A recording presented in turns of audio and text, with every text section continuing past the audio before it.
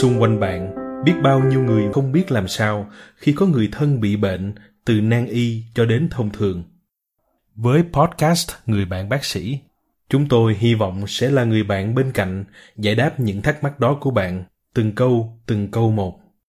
Xin hân hoan gửi lời chào đến quý thính giả của podcast Người bạn bác sĩ.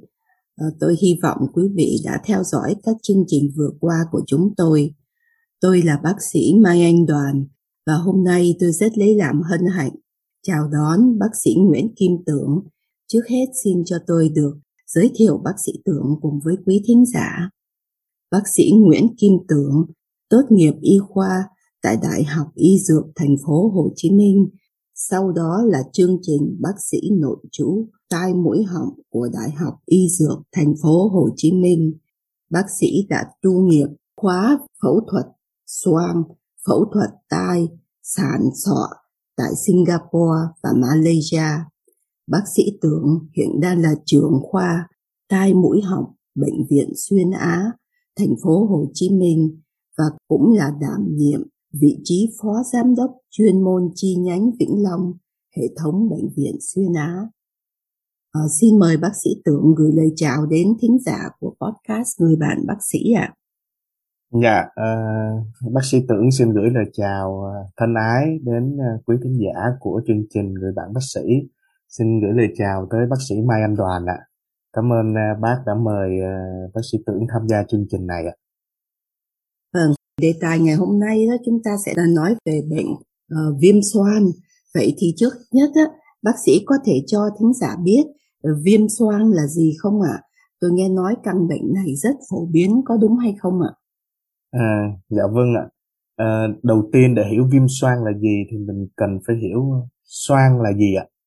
Xoang hay còn gọi là các xoang cạnh mũi, tức là trên cái hàm mặt của mình á, nó có những cái hốc xương rỗng, tức là bên ngoài là xương nhưng bên trong là không khí.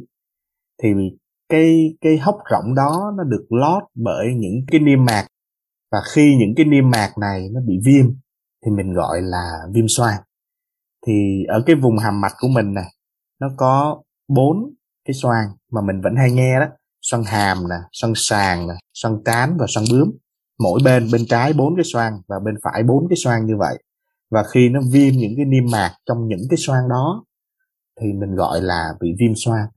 Thì tất nhiên là nó không phải viêm hết đâu. Có những người thì viêm xoang sàn, có những người thì viêm xoang hàm, người viêm xoang trán vân vân. Có thể người viêm bên trái, người viêm bên phải. Nhưng mà đương nhiên nặng nề nhất là viêm tất cả các xoang ở vùng hàm mặt. Thì bệnh lý viêm xoang này rất là phổ biến. Một cái thống kê đơn giản có thể thấy là trong những bệnh nhân mà tới khám tại phòng khám tai mũi họng thì có tới khoảng 25 cho tới 30% là có vấn đề về viêm xoang.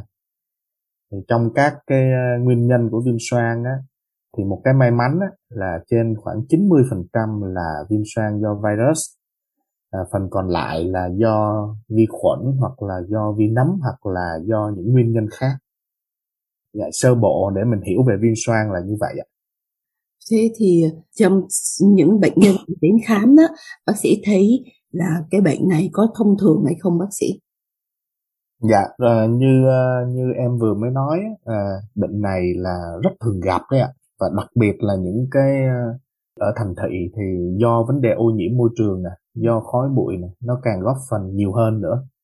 Thì gặp nhiều đó, tới khoảng 30%, tức là mình ước lượng khoảng 1/3 bệnh nhân mà đi khám bệnh lý tai mũi họng là đi khám do bệnh lý viêm xoang. Ngoài ra thì những bệnh lý viêm tai, viêm họng gì đó vân vân, rồi viêm xoang chiếm 1/3 là một con số khá lớn đấy ạ. Như vậy thì các triệu chứng mà thường gặp của bệnh viêm xoang là gì ạ? Viêm xoang cấp tính và viêm xoang mãn tính khác nhau như thế nào? Dạ vâng ạ. Trước khi nói triệu chứng thì em cũng phân chia các cái loại viêm xoang để cho quý khán giả cũng hình dung được. Thường mình hay nghe là viêm xoang cấp với viêm xoang mãn tính, nhưng thật ra người ta chia tới 4 loại lận. Ở giữa những cái 2 loại đó nó còn thêm 2 loại khác. Đầu tiên là viêm xoang cấp tính. Cấp tính có nghĩa là người ta dựa trên thời gian hết. Nếu một cái viêm xoang mà nó mới diễn ra và nó kéo dài ít hơn 4 tuần thì mình xếp là viêm xoang cấp tính. Rồi nếu mà thời gian nó kéo dài từ 4 cho tới 8 tuần thì mình sẽ xếp vô là một cái viêm xoang bán cấp. Nếu thời gian nó kéo dài hơn 8 tuần, tức là 2 tháng đó, thì mình mới xếp vô là viêm xoang mãn tính. Và còn một cái loại nữa, đó là người ta xếp gọi là viêm xoang tái phát hay là tái diễn, có nghĩa là những cái đợt viêm xoang cấp tính thôi, 1 tuần, 2 tuần rồi nó hết, nhưng trên cái cơ địa người đó gặp rất là nhiều lần trong 1 năm. Cụ thể là nếu lớn hơn hoặc bằng 4 lần trên 1 năm, tức là cứ viêm xoang rồi hết, rồi lại viêm xoang rồi hết, cứ lặp đi lặp lại như vậy trên 4 lần, thì mình sẽ xếp vô là viêm xoang tái phát. Thì chắc chắn trên cái nhóm này nó phải có một cái vấn đề gì đó thì mới lặp lại nhiều lần như vậy. Trên cơ địa một người khỏe khoắn, khỏe mạnh thì ít khi mà bị rơi vô cái tình trạng này. Thì mục đích mà người ta chia ra nhiều nhóm như vậy là để có cái thái độ điều trị cho nó đúng đắn hơn thôi. Còn cái triệu chứng mà thường gặp ở viêm xoang á, mình có thể chia làm 2 nhóm. Nhóm triệu chứng toàn thân thì thường là sẽ mệt mỏi nè, lừ đừ nè, biếng ăn, rồi hoặc có thể kèm theo sốt giống như một cái cảm vậy đó. Còn cái nhóm triệu chứng tại chỗ là cái nhóm mình hay nghe nè. Ví dụ bệnh nhân sẽ có đau nhức cái vùng mặt, và đặc biệt đó là cái vùng xoang mà đang bị đau. Ví dụ như viêm xoang hàm thì đau cái vùng hàm, cái vùng ngay má của mình vậy này. Nếu mà viêm xoang trán thì đau ở cái vùng trán chẳng hạn vậy, nói dễ hiểu là vậy. Ngoài ra thì có những cái triệu chứng như có chảy nước mũi. Mũi thì có thể là mũi đục, có thể là mũi màu xanh và nó có hôi. Nếu mà nó có màu xanh thì thường thường nó sẽ kèm theo hôi nữa. Bệnh nhân có thể có nghẹt mũi, có giảm hoặc thậm chí nếu nặng á, là có mất khứu giác luôn, tức là không ngửi được luôn. Có hôi miệng nè, có đau quanh vùng mắt nè, có chảy dịch ở thành sau họng nè, cứ khịt khạc hoài, cái người cứ khịt khạc hoài do cái dịch từ xoang nó cứ đổ ra phía sau họng á, rồi nó kích thích làm bệnh nhân ho nè. Đó là những cái triệu chứng tại chỗ mà thường một người bị viêm xoang sẽ có những cái triệu chứng này. Thế thì tôi hỏi bác sĩ, mình cứ bị sổ mũi, nghẹt mũi thường, nhưng mà khi nào thì bệnh nhân nên đi khám bác sĩ vì họ nghi ngờ là họ bị viêm xoang ạ? Dạ, thì thông thường bệnh nhân bị viêm xoang cũng sẽ bắt đầu những cái triệu chứng như bác sĩ Mai Anh mới nói vậy đó. Tức là ban đầu là mới chảy mũi, nghẹt mũi thôi. Chảy mũi thì cũng là chảy mũi trong thôi. Thì nó rất giống một cái tình trạng viêm mũi bình thường, hoặc là bị nhiễm virus, cảm rồi bình thường thôi. Thì thông thường ở giai đoạn này nè, thì bệnh nhân sẽ thường là sẽ không đi khám bác sĩ đâu, mà sẽ đi mua một ít thuốc ở pharmacy uống cái đã. Nhưng câu chuyện nó sẽ là nếu uống vài ngày mà không có hết triệu chứng, câu chuyện nó sẽ là vài ngày sau tự nhiên nó đổ mũi vàng, mũi xanh ra, ho nhiều, thậm chí sốt, mũi thì nó hôi, và nó đau nhức cái vùng mặt, là có thể rồi đó, có thể câu chuyện là viêm xoang. Cho nên những cái thuốc thông thường nó không có giải quyết được câu chuyện này. Nên bệnh nhân lúc này nè là cần đi khám bác sĩ. Ngoài ra có một số bệnh nhân á, người ta biết luôn, tức là khởi đầu là người ta biết luôn, là bởi vì sao? Là bởi vì trong quá khứ họ bị rồi, hoặc là trên cơ địa là họ biết nè, họ bị viêm mũi dị ứng trước đó rồi, họ có một cái chấn thương vùng hàm mặt trước đó rồi, họ biết họ có những cái bất thường cấu trúc vùng mũi rồi, như vẹo vách ngăn hoặc là cuốn mũi bị bự, tức là đại khái là trước đó đã đi khám rồi và họ biết họ có vấn đề. Thế nên khi trên cái nền tảng những cái triệu chứng này họ biết rồi, họ có tiền căn như vậy rồi, thì khi xảy ra những triệu chứng kèm theo thêm như tự nhiên chảy mũi, mũi vàng, mũi xanh là họ biết, thì khi này họ sẽ đi khám bác sĩ. Kịch bản là thường thường vậy. Còn nếu mà lần đầu tiên trong đời bị và những cái triệu chứng nó rất là lướt qua đó, thì thường là không ai đi khám bác sĩ đâu ạ. Thường là sẽ đi mua một ít thuốc ở ngoài nhà thuốc uống thôi. Thế thì nếu mà để chẩn đoán viêm xoang á, khi ngoài những cái triệu chứng mà bệnh nhân tới nói với lại bác sĩ đó, thì bác sĩ còn có thể dùng các phương pháp gì khác mà để chẩn đoán không ạ? Dạ vâng. Đầu tiên là phải có triệu chứng cơ năng, tức là những cái triệu chứng nãy giờ bác sĩ tưởng kể ra đó. Những cái triệu chứng đó thì khi mà một bác sĩ chuyên khoa tai mũi họng người ta nghe qua thì người ta sẽ có thể dự đoán được là có khả năng viêm xoang rồi. Thì cái động tác đầu tiên mà người ta khám á, người ta khám bằng đèn CLA thôi, đèn đầu á, với là cái speculum, tức cái banh mũi á, người ta banh cái mũi ra, người ta kiểm tra thì thấy có dịch nhầy ở trỏng. Thì khả năng cao thôi ạ, chứ chưa có phải là chẩn đoán xác định đâu. Có thể các bác sĩ sẽ dùng thêm một cái động tác là nội soi cái vùng mũi Nội soi ở đây là nội soi để chẩn đoán, chứ không phải là phẫu thuật hay cái gì chỗ này cả. Mình hay nghe từ phẫu thuật nội soi nhưng không phải. Câu chuyện ở đây là nội soi, tức là người ta đưa một cái ống soi vào trong cái vùng mũi để quan sát những khe mũi, tức là nơi mà dịch ở các xoang nó đổ ra đó. Bác sĩ quan sát đánh giá coi dịch ở đó nó ra nó có tính chất như thế nào, có bất thường những cái cấu trúc gì hay không, là bước thứ hai các bác sĩ sẽ làm. Rồi sau đó nếu mà nghi ngờ nữa và cần một cái chẩn đoán xác định thì hiện nay người ta sẽ sử dụng CT scan. Ngày xưa khi mà CT chưa phổ biến á, thì thông thường ở giai đoạn này cái hình ảnh học mà bác sĩ lựa chọn là sẽ chụp X-quang. Mình hay nghe là X-quang Blondo hoặc tư thế Blondo hoặc tư thế hiệt.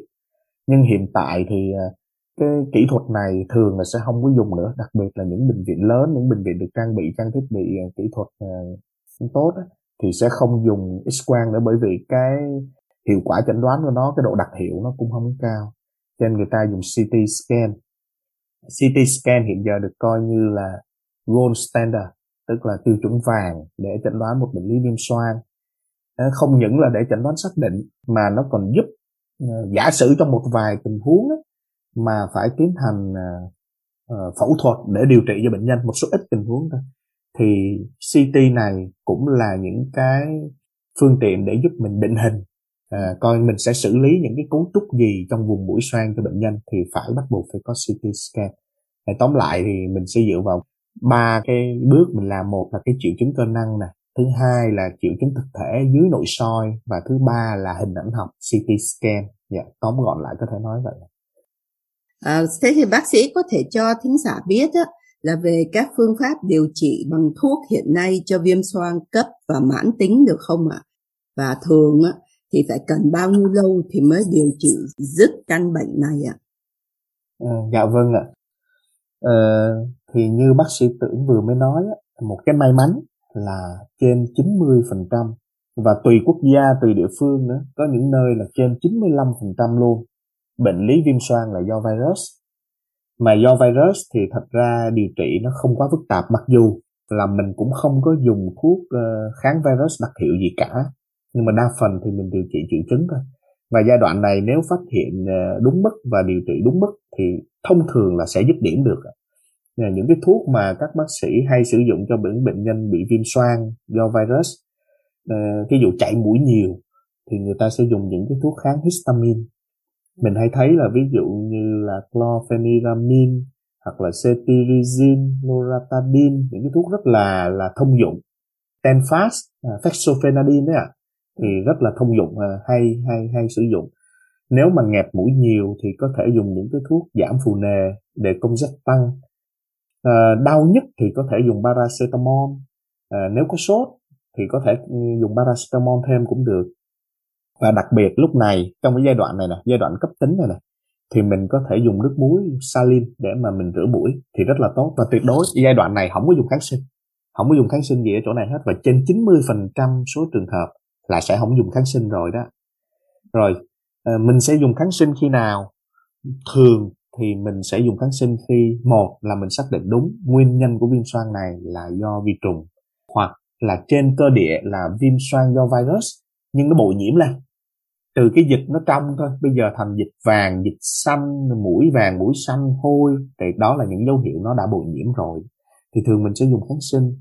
Nếu một tình trạng mà viêm xoang cấp thì mình điều trị đâu đó khoảng 10 cho tới 14 ngày kháng sinh là ổn. Nhưng với xác định một tình trạng là viêm xoang mãn tính, như hồi nãy em có phân chia đó, viêm xoang mãn tính tức là kéo dài trên 8 tuần rồi đó, thì mình cũng phải điều trị kháng sinh kéo dài hơn. Thông thường là từ 4 cho tới 6 tuần điều trị kháng sinh thì mình mới kỳ vọng là nó bắt đầu có kết quả.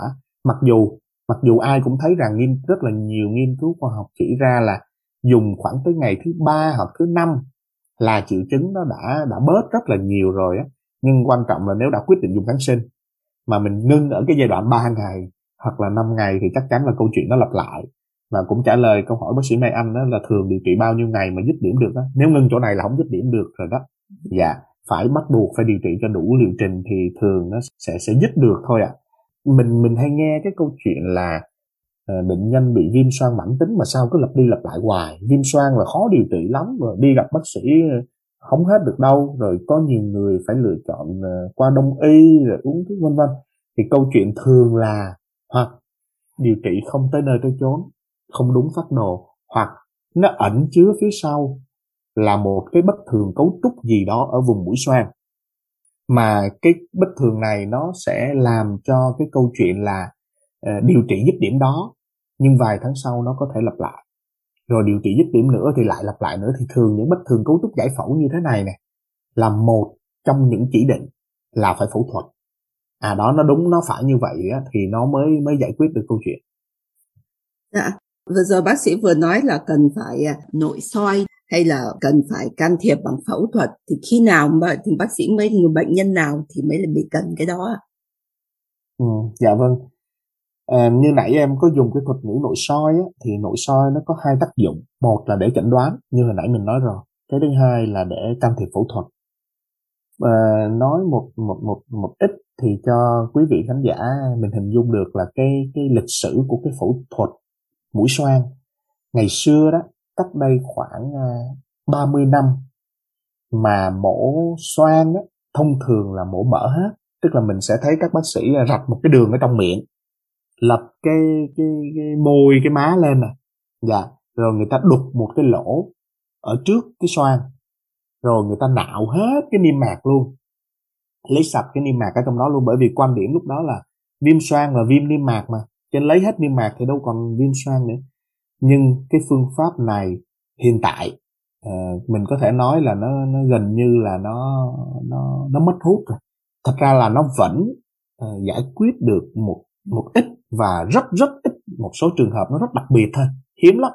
Đa phần là người ta đã chuyển qua phẫu thuật nội soi hết, vì lý do cái phẫu thuật mổ mở hồi nãy mà em mới nói á, nó để lại rất là nhiều cái biến chứng và ảnh hưởng tới chất lượng cuộc sống của bệnh nhân về sau rất dữ dội.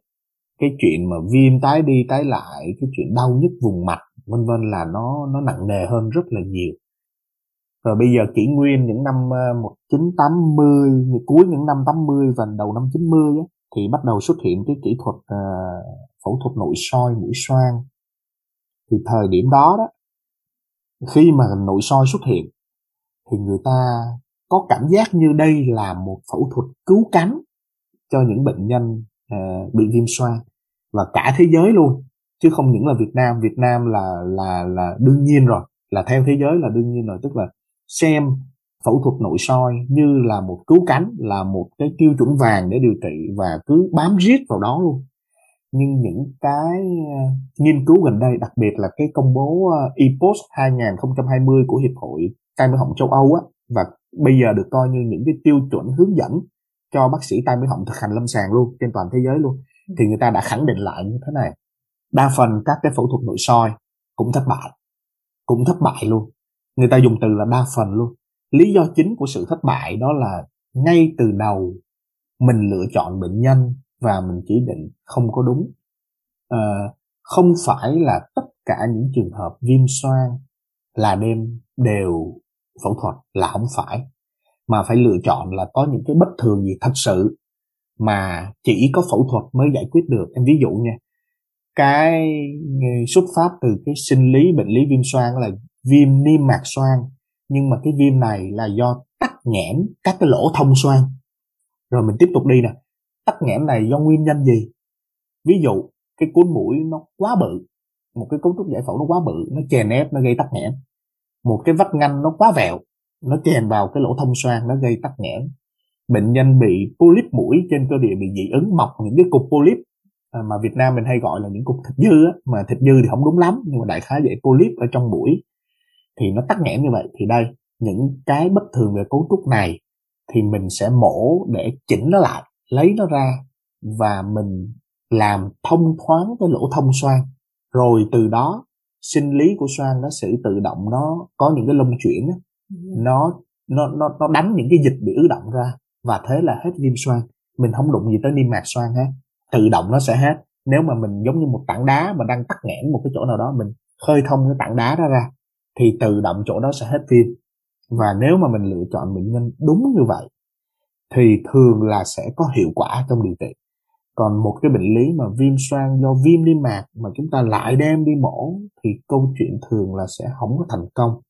Cho nên quan điểm mới sau này, cả thế giới sẽ đi theo cái hướng này, từ cái hướng dẫn năm 2020 mới ra, và cả thế giới sẽ bắt đầu đi theo cái hướng là, có thể nói ngắn gọn là nội khoa là nền tảng, tức là thuốc là nền tảng, đánh giá cho đúng và điều trị thuốc cho đủ liệu trình là nền tảng. Phẫu thuật chỉ hỗ trợ trong một số ít trường hợp. Quan điểm bây giờ là vậy, chứ ngày xưa lúc mà mới ra nội soi là phẫu thuật là nền tảng, là cứu cánh, thì bây giờ cái quan điểm đó sai rồi. Phẫu thuật bây giờ rất hạn chế. Quan điểm này hơi mới, có thể là sẽ gặp một số ý kiến phản bác của các thậm chí là một vài bác sĩ tai mũi họng luôn á, bởi vì những người mà người ta đã quen với cái kiểu phẫu thuật để điều trị viêm xoang á. Nhưng mà thật sự đây là hướng dẫn của những rất nhiều nghiên cứu khoa học, thì mình sẽ bắt đầu phải tập quen lại với cái kiểu vậy, phải kiên trì để điều trị thuốc cho bệnh nhân. Một bệnh nhân điều trị 5 ngày 7 ngày chưa thấy hết là thế là chúng ta đem đi mổ là không đúng. Có những trường hợp điều trị 1 tháng, 1 tháng rưỡi, 2 tháng luôn, rửa mũi tích cực luôn, thì cơ hội thành công coi bộ như vậy mà nó cao hơn là đem đi mổ sớm. Nếu mà mình không điều trị đúng cách thì các hậu quả lâu dài của bệnh viêm xoang là sao ạ? Dạ vâng. Cái đầu tiên là viêm xoang á, nếu mà không điều trị thì chắc chắn bệnh nhân sẽ có những cái khó chịu là như là đau nhức cái vùng mặt, chảy mũi, rồi hôi miệng, rồi lúc nào cũng mệt mỏi. Thì tất cả những cái triệu chứng đó rõ ràng là một cái người ta gọi là cái quality of life, cái chất lượng cuộc sống là kém rồi. Không ai muốn đi làm mà miệng hôi, mũi thì chảy, mặt thì đau, đầu thì đau, thì làm sao mà có thể tập trung vô công việc được. Thì đầu tiên là cái khi viêm xoang người ta hay nói tới cái câu chuyện là quality of life, cái chất lượng cuộc sống không có tốt. Chứ còn nếu mà nói viêm xoang mà có cái gì nguy hiểm mà chết người hay không thì chắc là không đâu ạ. Chắc thời buổi này chắc là không đâu. Nhưng mà những cái thời buổi này người ta đang nhìn vô những cái chất lượng cuộc sống. Mà chất lượng cuộc sống như vậy thì rõ ràng không thể nào cống hiến cho xã hội được rồi. Tuy nhiên ngày xưa nhiều lắm, bây giờ ít hơn rồi, vẫn có, thỉnh thoảng em vẫn gặp và vẫn phải điều trị phẫu thuật cho một số những cái biến chứng rất là nặng. Nhưng mà cái câu chuyện là ngày xưa gặp nhiều hơn, đó là những cái biến chứng. Thứ nhất là biến chứng ổ mắt. 80% bệnh nhân viêm xoang nặng không điều trị và thường là sẽ kèm trên một cái bệnh lý nền nào đó. Ví dụ như bệnh nhân có tiểu đường, có bệnh lý suy giảm miễn dịch hay gì đó, thì nó mới dẫn tới một cái tình trạng nó viêm nhiễm lan tràn mà nó kinh khủng như vậy. Thì biến chứng ổ mắt là người ta thống kê khoảng 80% viêm xung quanh ổ mắt, viêm thần kinh thị làm giới hạn bệnh nhãn, làm lồi mắt ra, viêm đau nhức ở mũ ở mắt vân vân, rất là nhiều. Thì 80% là sẽ gây ra chuyện đó nếu không điều trị đúng đắn, hoặc là trên nền tảng bệnh nhân có bệnh lý nền. Thứ hai là những biến chứng nội sọ, khoảng 15%. Ví dụ những biến chứng nội sọ như là viêm tắc xoang tĩnh mạch hang, áp xe ở não, viêm màng não vân vân là có luôn. Thì khi đó giả sử có một cái áp xe ở não do vấn đề viêm xoang thì bắt buộc phải phối hợp thêm với bác sĩ chuyên khoa ngoại thần kinh để người ta xử lý giúp. Ví dụ như áp xe thì bắt buộc phải mổ để mà phóng thích cái ổ mũ đó ra, chứ không thể điều trị nội khoa được đâu. Cái đó coi như một cấp cứu luôn đó. Những cái biến chứng ở mắt cũng vậy, cũng phải tháo mũ đó ra. Thì bắt buộc đó là những chỉ định gần như là tuyệt đối của nhóm bệnh nhân bị viêm xoang biến chứng này. Còn lại thì mình tập trung mình điều trị thuốc cho thật là tốt thì thường là sẽ không dẫn tới những biến chứng đó đâu. Dạ vâng, xin cảm ơn bác sĩ đã nghĩa là trình bày rất rõ về cái bệnh này. Vậy trước khi mà chúng ta ngừng cái buổi podcast ngày hôm nay bác sĩ có những cái lời khuyến nghị nào đối với những bệnh nhân mà mới bắt đầu bị viêm xoang? Dạ vâng, thì cũng như trong bài chia sẻ đó, bác sĩ Tưởng rất kỳ vọng là nếu khi mà chúng ta có những cái triệu chứng mà giống như nãy giờ trình bày cái mà chúng ta nên làm mà đúng đắn nhất là đi gặp một bác sĩ chuyên khoa tai mũi họng. Khi bác sĩ chuyên khoa tai mũi họng tiếp nhận bệnh thì sẽ khám chẩn đoán và phân loại nó đúng ngay lập tức. Rất là dễ, nói thì có vẻ là dài dòng, nhưng mà bác sĩ tai mũi họng người ta khám một cách rất là đơn sơ, một vài động tác thôi thì có thể phân loại được liền là viêm xoang do nhóm gì, và ngay lập tức sẽ có những cái hướng dẫn điều trị nó chính xác. Thì như em nói đó, viêm xoang mà do virus điều trị rất là đơn giản, rửa mũi, uống những thuốc rất là thông thường thôi thì hoàn toàn là hết rồi. Và chúng ta đi càng sớm, điều trị càng đúng thì sẽ không bao giờ, gần như không bao giờ gặp những cái biến chứng nào mà nguy hiểm hết. Thì hy vọng là các bác sĩ tai mũi họng cũng, nếu mà ai đó trong ngành trong tai mũi họng mà nghe thì chúng ta cũng có có thể kiếm đọc những cái hướng dẫn của EPOS 2020 dày lắm, một cái quyển rất là dày, thì chúng ta cập nhật những cái mới và chúng ta sử dụng, thí dụ sử dụng kháng sinh cho đúng hơn, chúng ta chỉ định mổ cho đúng hơn, thì điều đó sẽ tốt cho bệnh nhân của mình. Đó là những kỳ vọng mà em hy vọng là nó sẽ thay đổi cái quan điểm điều trị trong tương lai.